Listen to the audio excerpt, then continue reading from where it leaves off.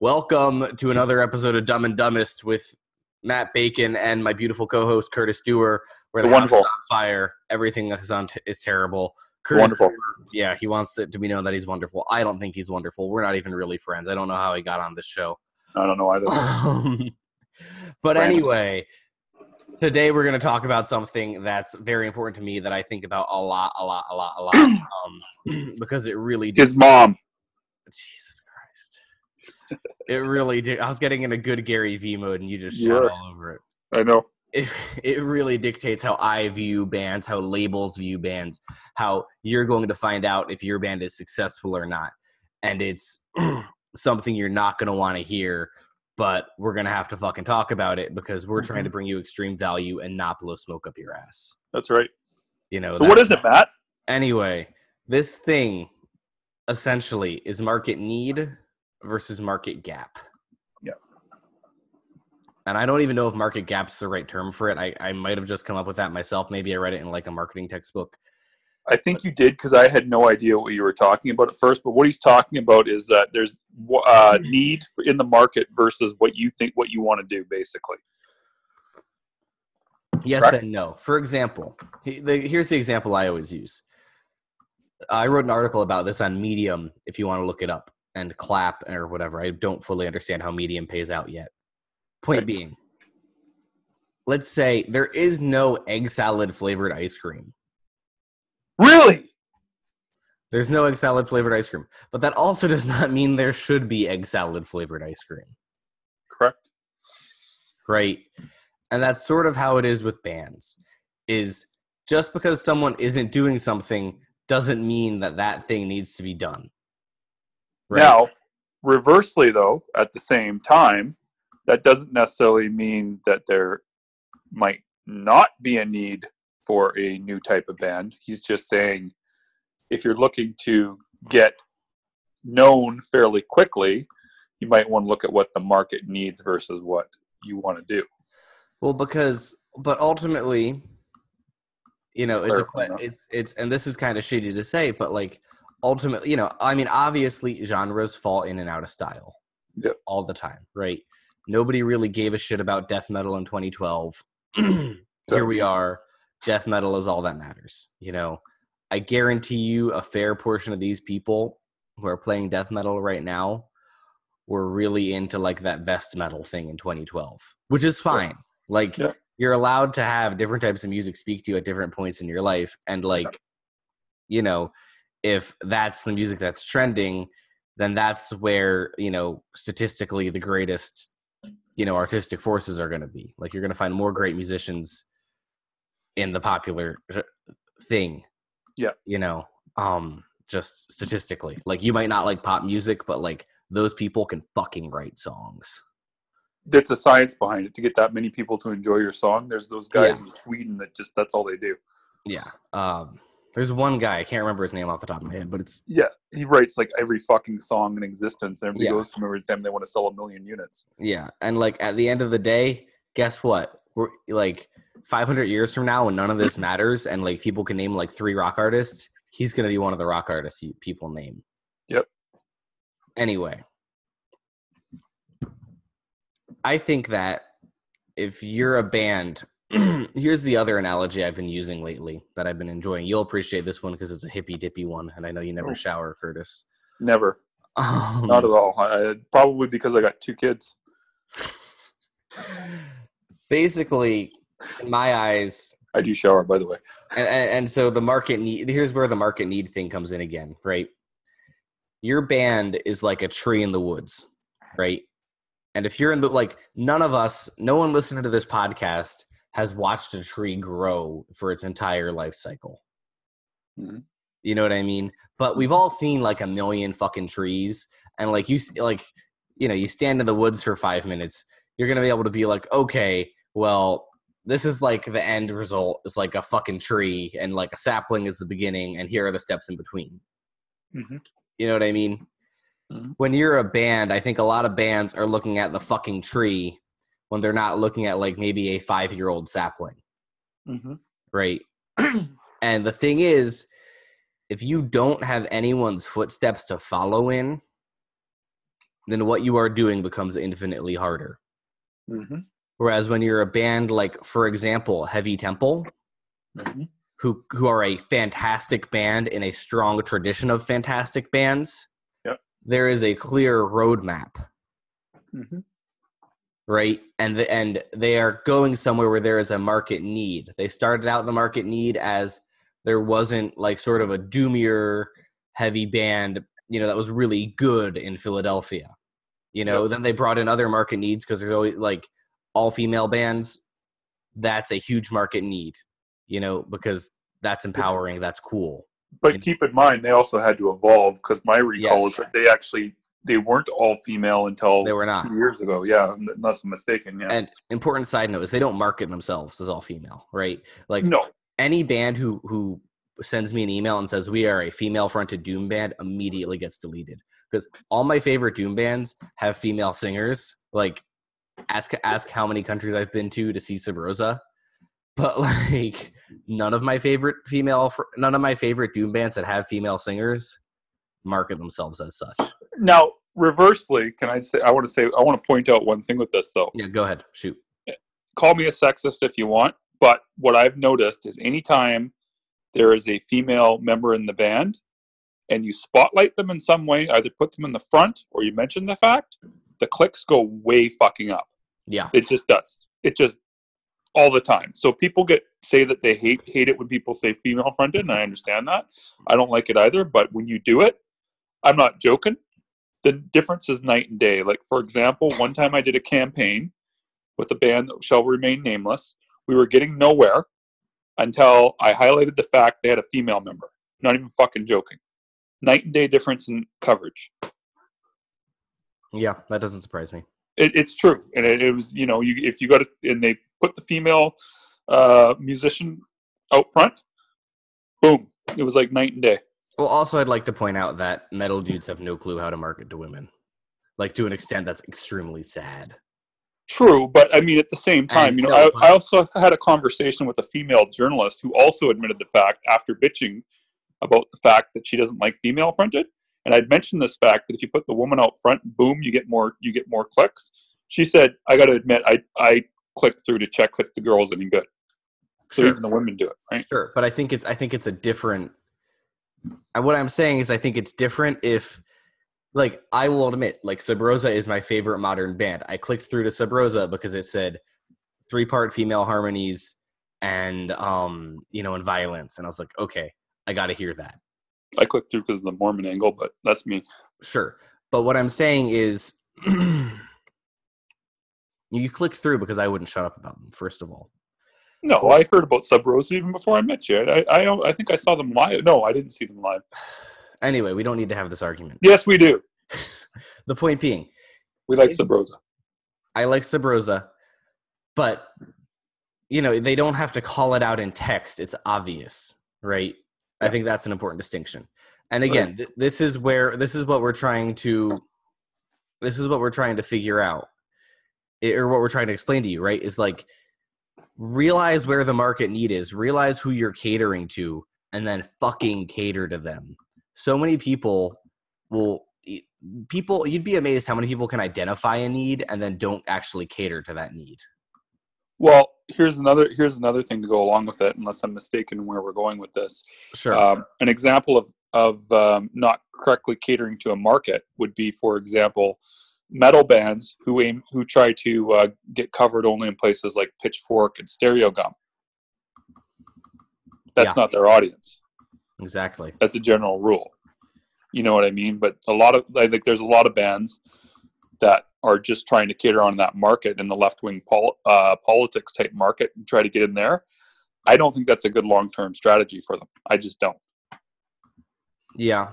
Short-term maybe, but I don't think it's going to last. Yeah. I also think it's important to note. It's important to note, right? So just because there's a market gap in your favorite type of music does not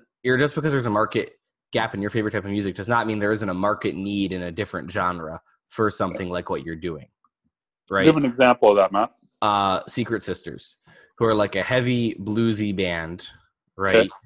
Who I feel like if they exist, like they're really, really good. But I feel like if they existed in the stoner rock realm, it'd be a lot harder to market them than where they do exist in sort of the bluesy NPR intellectual music realm. So you're saying that they could be marketed towards the stoner group if they wanted to be, but you think it's better that they're going towards the other area, is what you're saying? Well, yeah, because they've identified where they can specifically cater to a need. I mean, Greta Van Fleet could be in the stoner realm if they wanted to. Totally. But instead, they had the financial backing, and the wherewithal to be able to go tackle a different target market, being young, attractive people who go to Coachella.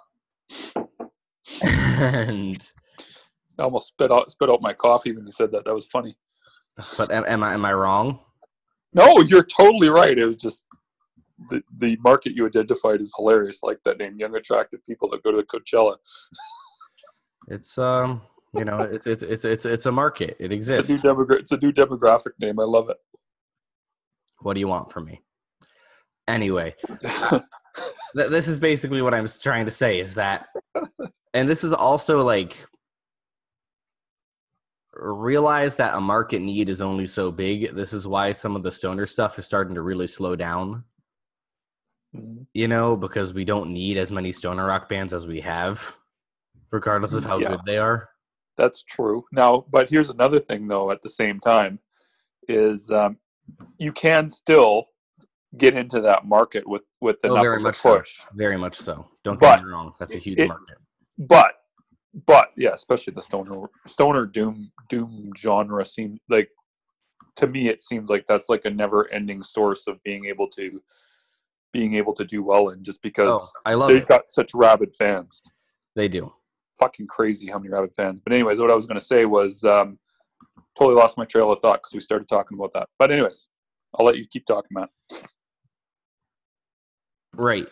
Yes. And I think that this is the final thing to sort of look at when you're trying to identify a market need, is you are identifying where there are rabid fans, right? You don't want to identify where there are sort of interested fans. That's basically useless. Nobody's getting anywhere because they were sort of interested in your band. Yeah. You know what I mean? You need to be looking at, where can I find the most devout fucking maniacs, and what genres have the most devout fucking maniacs? This is why Kiss got so successful as a rock band, right? Is because they just had a bunch of crazy people really into Kiss. And they marketed to kids too, a lot. Hardcore, heavily. They were kind of the first rock band to market to kids, which I think is very important to realize. And how they've grown. And part of the beauty of marketing to kids, not that you should market to kids, but part of the beauty of what Kiss did with marketing to kids is just that they were able to, they were able to use that to build lifelong fans, because there's still like dudes in their 40s who buy everything Kiss does. In their 60s, for God's sakes. Yeah, and it's not sad. It's just reminds them of, being young and beautiful. Yeah. Yeah, anybody that I think any people, like they were big well ahead of my time, and I think they were just starting to. Huh? And you're like 58. I'm 41, you dumbass. But anyways, that's what I said. Yeah. But anyways, they definitely built lifelong fans by marketing that way, and it was brilliant of Gene Simmons and Paul Stanley. Yeah. So realize where fans are hungry for music. Take advantage of that, because that is key, right? So many people aren't looking where hungry fans are, Well, on another note, though, you can also be creating that demand yourself by doing social media a lot. Not to keep beating a dead horse, but just to rephrase about Allfather, who I keep bringing up. Perfect example of a band creating a demand, there. If they can somehow hop onto a decent label and figure out how to tour or something like that, they could be massive. I don't think they're gonna, because they all work full-time jobs, but I'm just saying, if they could figure it out, because their strategy is just fucking impeccable as far as I'm concerned. There you go. Well, this is the sort of thing that you need to be tackling. Yeah. Anyway, This has been a very dense episode packed with information. Do you have any final points you want to go over before we round this one out? I do, just in terms of creating market needs. So do you got a couple minutes so that way we can discuss? Yes. I always have a couple minutes for the Dumb and Dumbest podcast. Cool. So here's a couple things like, so creating that market need. What would be some things that you would suggest for people to do? Because I can think of a couple of things. I want to hear your viewpoint before I say anything. Personalized and unique product. Childish Gambino today announced that he is doing two exclusive tracks for people who bought tickets. This isn't fucking Prince 15 years ago giving everyone CDs because they bought a ticket. That's old school. You know, people have been doing that. That's cool. I think that's a good idea, but people have been doing that. Yeah. This guy is fucking he's creating market need because the whole fucking issue all these rappers have is that there isn't like fucking a rapper with 1 million SoundCloud or 1 million Instagram followers will play the same venue as like Converge or like a hardcore band who, you know, I know. Yeah. And the reason is that hardcore has a history, like part of hardcore is going to shows, right? Yeah. Whereas fucking rap doesn't have that. So Childish Gambino looked at that and said, well, I'm only making money on my shows. How do I create a need for people to go to my shows? Fuck it. I'll give them new music. Mm-hmm. That's what he did. You know, I think if you create unique product, that's going to artificially stimulate demand, you know, and that's the Prophecy Productions business model. Like if you're trying to start a cool label and like get traction, it's right there. Like Prophecy just has the best packaging. So people are really into it.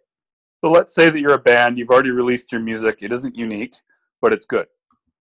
So let's say, Matt Bacon, that the band comes to you and they said, we want to create a demand for our music. They're a great band. We're not going to name any names. Let's say that they're like a stoner band, not a very unique genre. What would you say would be the first step that they should do to create that demand? Add every single person in that scene on Facebook. And then spam them with links? No. Oh. Interact with them with meaningful content.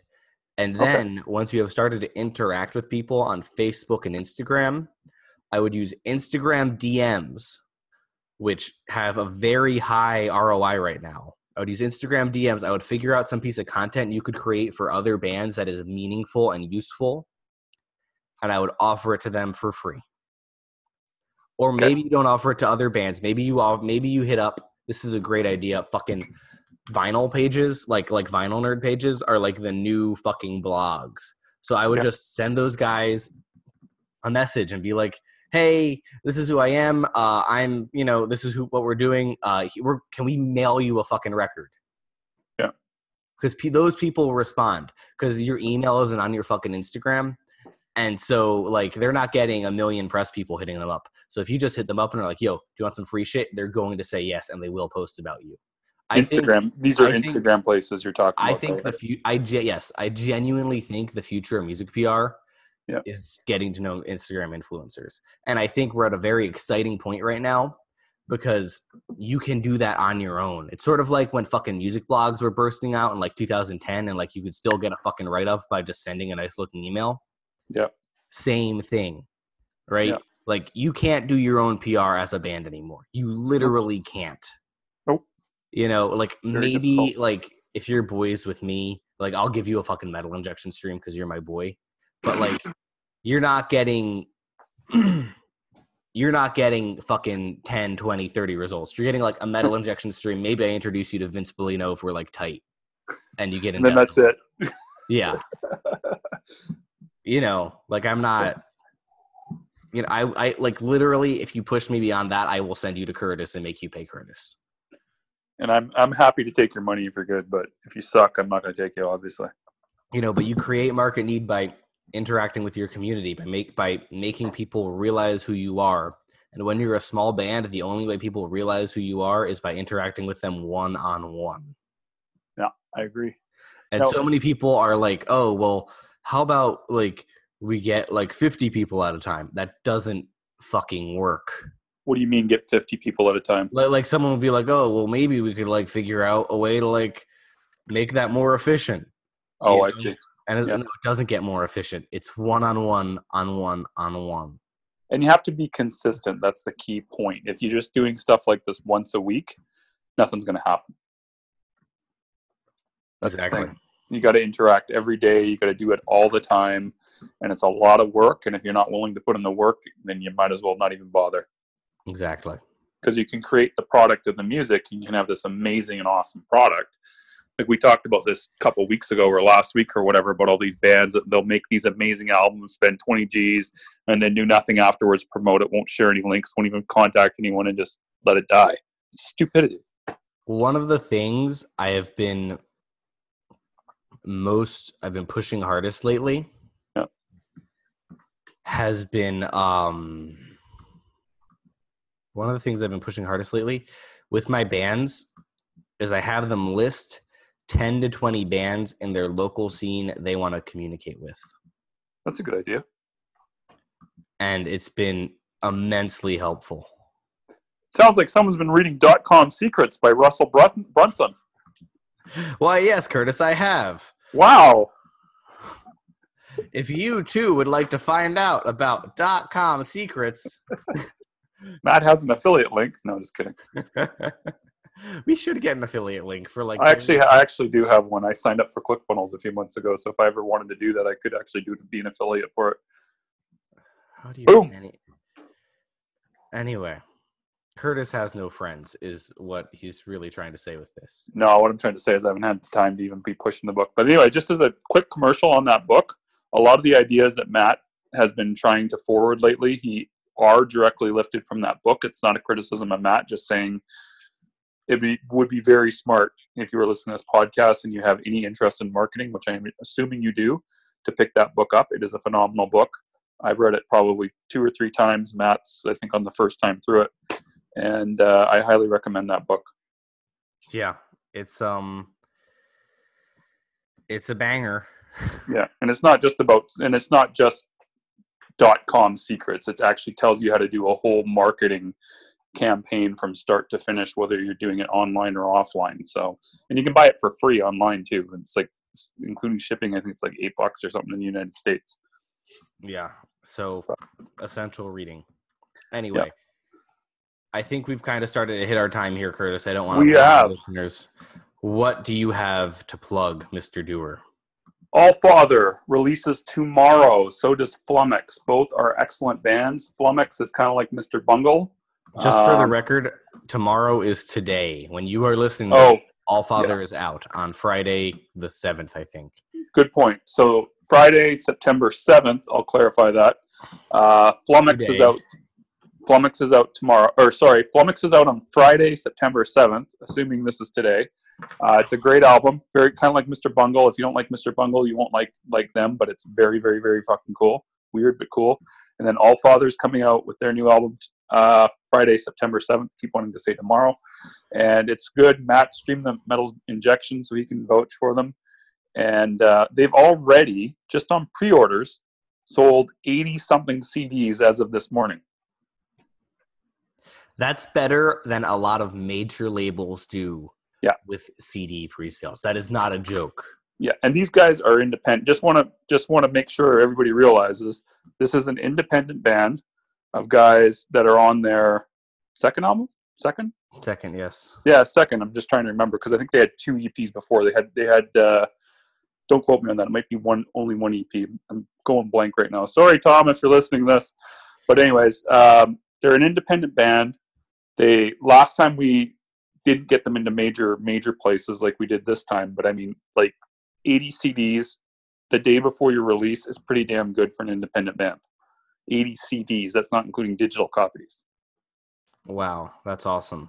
Yeah, I don't know how many digital copies they have, but Tom told me this morning that they had more CD sales than digital. That's also impressive because nowadays it's usually more digital sales than physical copies that you get. Yeah, and what I would point out too is that with 80 CD sales, if they're selling them at like 10 pounds a clip, that's like $1,200. That basically pays for all their like the PR and CD costs already, with some money paying back the fucking studio time. Yeah, I'm pretty sure that they got pretty much all their costs cut. I don't quote me on this, but I'm pretty sure that they've now got their costs covered, and they haven't even played their show yet, their release show. So I'm assuming after their release show hits, they'll sell a whole bunch of shirts. Yeah, because obviously a lot of people, like if my friend is putting out their record, I don't buy it online. I'll buy it from them at a release show. Exactly. So they'll probably get another 50 sales, I'm guessing, at the release show, and I'm pretty sure they'll be making a profit after all is said and done. They might want to correct me on that later. I don't know, but as far as I'm concerned, what they've done is a big success. And again, you should follow them on Twitter just to see what they're doing to do that. That's good. Exactly. And that's my plug. Flummox and Allfather. Perfect. There we go. Anyway, I want to just talk about something really fast tied into what we were talking about with market need and market gaps. One thing a lot of people hit me up for is to pitch them to record labels. That's not something I can do professionally or ethically, even if I know all those people. That's dumb. What I can do for you, though, is set you up to be in a position to sign to a record label in terms of making your shit look good, giving you ideas so that your marketing setup is, cool and not a bunch of fucking horse shit. That's what we can do for you. It's like $700 or something if you register with mentioning this podcast. But there's no guarantee that you'll get signed, just as a... There's no guarantee you'll get signed, but you're going to look more professional. It will get you better shows. It will get you taken more seriously by labels. It will give you a more clear direction for your band. There's a ton of deliverables that brings you huge value. Have you had any success stories, Matt? I've had quite a few success stories. Let's mention a success story. I've actually only been... It's funny because I've actually only been doing this campaign since May. I believe May, maybe April. The first band, I don't want to name it, but they did get a offer from the label they wanted to get an offer from. It's not announced yet, but I can tell you that the first band who did it has already gotten an offer, and it's pretty cool. You also had another one last year that did something similar and got an offer right away. Who? Plow. Oh, yes, Mr. Plow. Yes, Mr. Plow is another one who right away, we got their shit together, got them a clear plan, bam, signed to Ripple Music. That was like 2 weeks in. Yeah, these things are possible. You just need to fucking get your shit straight. Anyway, this has been another episode of Dumb and Dumbest where everything is terrible and the house is on fire. Are we done yet? Jesus fucking Christ.